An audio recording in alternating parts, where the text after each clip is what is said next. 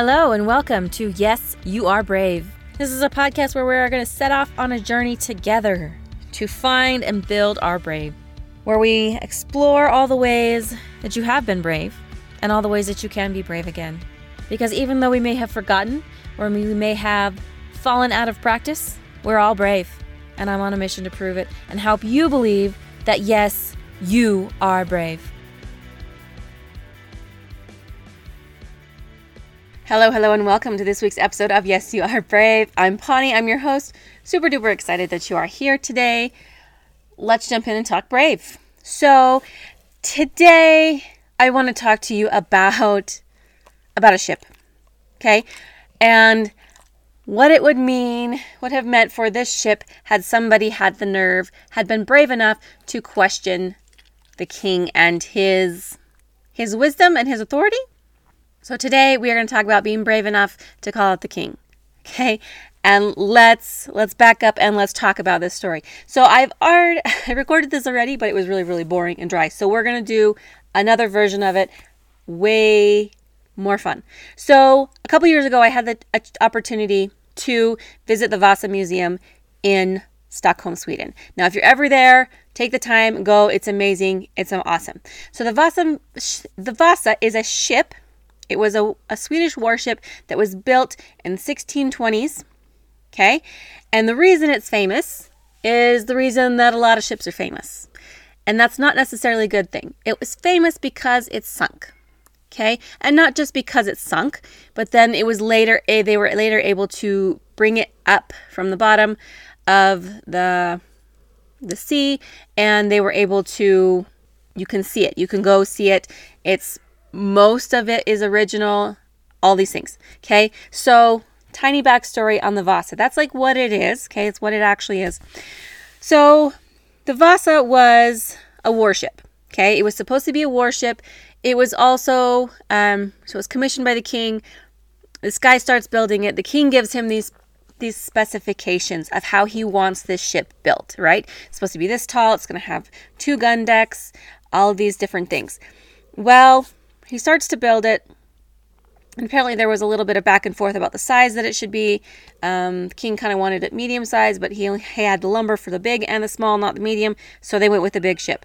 And this was supposed to be, they were currently, at the time, they were fighting some war, so it was supposed to be kind of like this big, awesome flagship. It was supposed to be really intimidating, all these things, right? So he gets partway through the construction of this ship.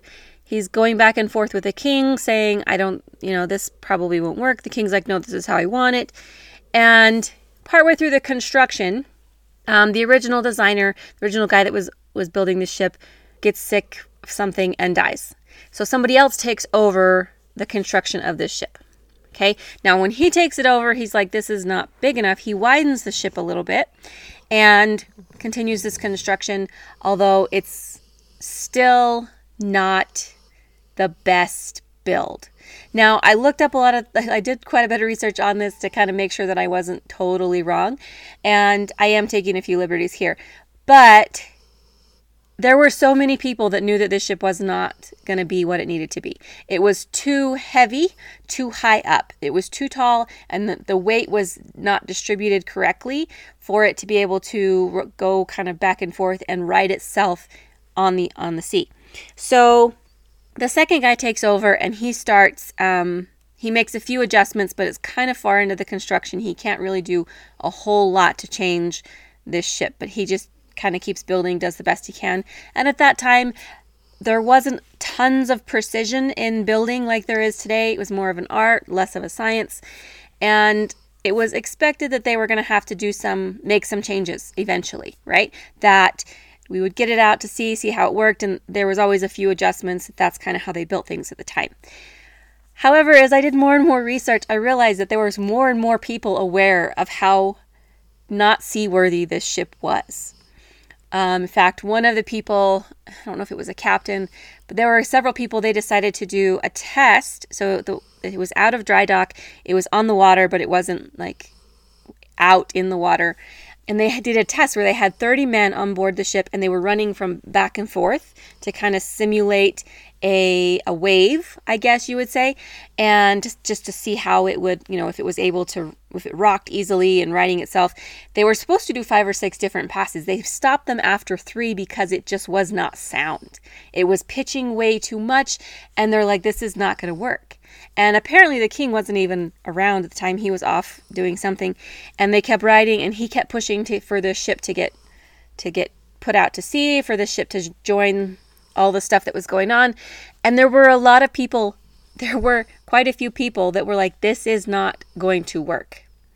Also, one of the things that ended up happening was there was 2 gun decks, and instead of lighter guns on the top and heavier guns on the bottom, there were heavier guns on both decks. So there's all these things that went into this particular, their ship. A lot of red flags that were kind of ignored.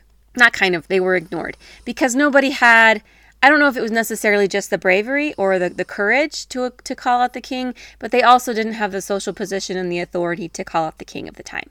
So the result, right? The result of this ill-constructed boat, right? First of all, it was too big, it was too heavy, it was too tall. Not that it was any one of those things was the problem. There was all these things that were the problem. So gets to be the maiden voyage, right? Like I said, most ships that are really famous are not famous because they did what they were supposed to, right? The Vasa is no exception. The Vasa, they get it done. It's time to set sail, and they put a lot of people on it, crew and some of their family, because apparently that was a thing on maiden voyages. Had the family join them for they would go down to the next port or something, not very far, but it's kind of a celebration thing, and then get off. The Vasa is being kind of helped out of, out into the water, and they estimate it was about 1,300 meters from where it left the dock. The Vasa started pitching in the wind and took on water because the cannon ports were open, and took on water, and it sank. Okay? Not the best day for the Vasa.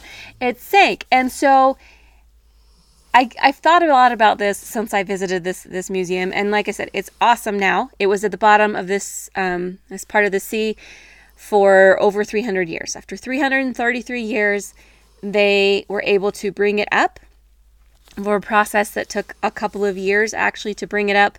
They brought it back up in the 60s, and then they spent almost 20 years spraying it with this foam stuff to treat the wood so that it wouldn't just crack and all these things. It's really fascinating. If you ever get a chance to go also watch the video that's there, because it's amazing.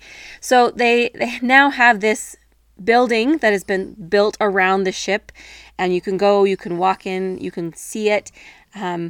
Now, this had the potential to be a huge tragedy. There were over 300 people on board. Most of them, all things considered, made it out. They say they lost between 30 and 50 people died that were not able to get off of the ship. Most people were able to get off the ship. There was boats because all the other thing, thousands of people were watching this ship because it was supposed to be this big, huge, awesome, amazing flagship, right? So all these people watched it sink. So how do we relate this to our lives? Why am I telling you the story about this ship that sank 400 years ago in Sweden? I want to talk about having the courage and being brave enough to call out the king. And I use that term very loosely, and I want you to think personally, who's the king in my life, and who do I need to call out for this is not going to work, this is not right, there are too many red flags. It may very well be yourself, to be perfectly honest. It may be yourself that you need to say, okay, is this actually going to work? Am I ignoring red flags? Okay? Because what happens when we ignore red flags? What happens when we say, you know what, I don't think this is going to work. We ignore our gut, our intuition, and we say, nope, it's going to work, right? This is the picture that I have in my head. This is what I want. It's going to work. We're going to make it work. What's the result? Now, sometimes we get it out till we make it out to sea, and we make it work. Like I said, in the research that I did about the Vasa, it was actually pretty common practice at the time when you built ships to, you get out on the sea and then they had to make adjustments to them, right? They would go out on a voyage, they would come back and they would make adjustments to make sure that they actually worked in the water. Again, it wasn't a science. So the expectation of them fixing things, right? Yes, any endeavor we go on, anything we go into, there's going to be some adjustments. There's going to be some things that we have to fix. But are the things that we're ignoring, that we're saying, oh, I'll fix it later, how big are they? How big are they and how much work are they going to require us to put in? And is it even going to be possible? Is it even going to be possible to fix those things at a later date? So with the Vasa, there was, of course, an inquisition, whatever, after it sunk. The king wanted somebody to blame, and all the stuff said they were just kind of basically looking for a scapegoat, right? So, and everybody, that's when it came out. Some of them, they're like, well, we did this test, the test where they were trying to rock the ship and see how much it pitched from side to side, and it didn't seem sound to us. And all these things came out of like, well, I tried to do this, and it was basically everybody had done the best that they possibly could. And the blame ultimately got placed on the guy who was the original builder, the original designer of the ship, basically because, I think, honestly, because he was dead. He was dead. He wasn't there to defend himself. They needed a scapegoat. There you go. But here's the other thing. That guy got his measurements and everything that was supposed to be on this ship, he got directly from the king. Okay, everything was approved by the king, sent to him by the king. And so, was it really his fault? Or was he just doing what the king told him to do? Now, when you are going forward in your life and you've got all these things going on, I want you to stop and I want you to think about, whose voice am I listening to? Am I listening to this king that's telling me exactly what I should do or what I should be or how I should build this thing? Even though he doesn't necessarily know everything that I know, I'm pretty sure that the king of Sweden at the time did not know a whole lot about shipbuilding. Let's be real. He probably didn't know that much about shipbuilding, but he's the one that decided how big this ship was going to be and all these things that it was going to have, including how many guns. And so the other people below him were just kind of left to make this ship work according to the king's idea. So what is it in your life that maybe there's a king, and like I said, the king's voice may be your own. It may be this idea or this thought or this picture that you have in your mind that you're just dead set on, right? For example, so there's so many ways that there's so many examples of this. One of the things that comes to mind, so my original career was teaching, right? I went into teaching. I was a history teacher. I taught for a couple years, and I really felt like I was supposed to be a teacher for those 2.5 years. And then after I left that first place that I taught, I didn't really feel like I was supposed to teach necessarily. I could if I wanted to, but I didn't feel like that was like my calling after that particular time in my life. But I had spent a lot of time getting a teaching degree. I'd spent a lot of time. I'd spent a lot of effort. I'd spent quite a bit of money. Degrees are not cheap. All the tests that you have to take to become a teacher are not cheap. There's tons of hoops, and it was really hard to say, okay, I don't want to do this anymore. It was super duper hard. Now, I knew in my gut that I didn't want to teach anymore. The teaching really wasn't for me. However, it kind of fit with the picture that I had for my life, though. I wanted to travel. I wanted to have the freedom to do all these things. And guess what? As a teacher, you have 3 months off in the summertime. You can go travel. You have Christmas off. You have a spring break. There's all these things you can fit in travel in a lot of different places. And I had a lot of friends. I knew lots of people that did that, and that's what I wanted. And so I went back into there with this picture in my head, this idea that I was going to go back to teaching and I was going to love it because I had liked it before. I had loved it before. I was going to go in, and if I didn't love it, I would like it. I would make it work because guess what? I would get to travel. And those first couple of years when I was back teaching, there were all kinds of red flags. So many red flags, so many things, my gut telling me this is not really where you want to be. And I just kept ignoring them, and I kept pushing forward. Oh, if I just do this, if I just do that, it's going to be better. It's going to be fine. And guess what? Ultimately, it was not the place for me. So it took a lot to then turn around and say, okay, I'm going to leave teaching and not have this thing anymore. And for you, maybe it's not a career. Maybe it is a career. Maybe it's just a job. Maybe you've taken a job and there's all these red flags and you're realizing that your boss is horrible or that you hate what you're doing. I've done that a couple of times. Took a job in customer service on the phone. And then I realized, wait a minute, I hate talking on the phone. There were so many red flags about why that was a bad choice for me. And I ignored most of them. And I went and I spent 3 months, almost 3 months working at that job, being completely, totally miserable before I realized this isn't for me. So if it's a job for you, if it's a career for you, maybe it's a relationship, maybe it's the direction that your life is going. I don't know what it is, but you know what it is. Are you ignoring your red flags? Are you ignoring those warning signs? Are you testing out the little things and finding that they're not working and you're like, oh, well, we're just going to go ahead and do this, right? The other thing that they found out about the Vasa in some of the excavation and stuff that they did, was really interesting. Apparently, the Swedish foot and the Dutch foot, I guess, like lengths of measurement, they're different. And they found that there were different crews building different sides of the ship, right? And they realized that one crew on one side of the ship was using the Swedish foot, and I think it's Swedish, and the other crew was using the Dutch foot, which one of them is 12 inches and one of them is 11 inches.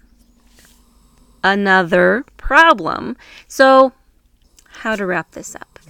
I want you to be brave enough this week to call out the king, whoever the king is, even if it's a voice in your own mind, and say, if there's all these red flags, if there's all of these things that you have noticed that aren't necessarily right, you need to call them out. You need to say, this is a red flag, this is a problem. What are we going to do about this? How do we fix this before we put this ship on the ocean? We put this ship out to sea and it sinks. Because like I said, ships are not famous because they actually did what they were designed to do, generally speaking. And in my research too, you know what else I discovered? Most warships, they said they lasted about 30 to 50 years. Like 50 years was a really long time for a ship, a really old ship.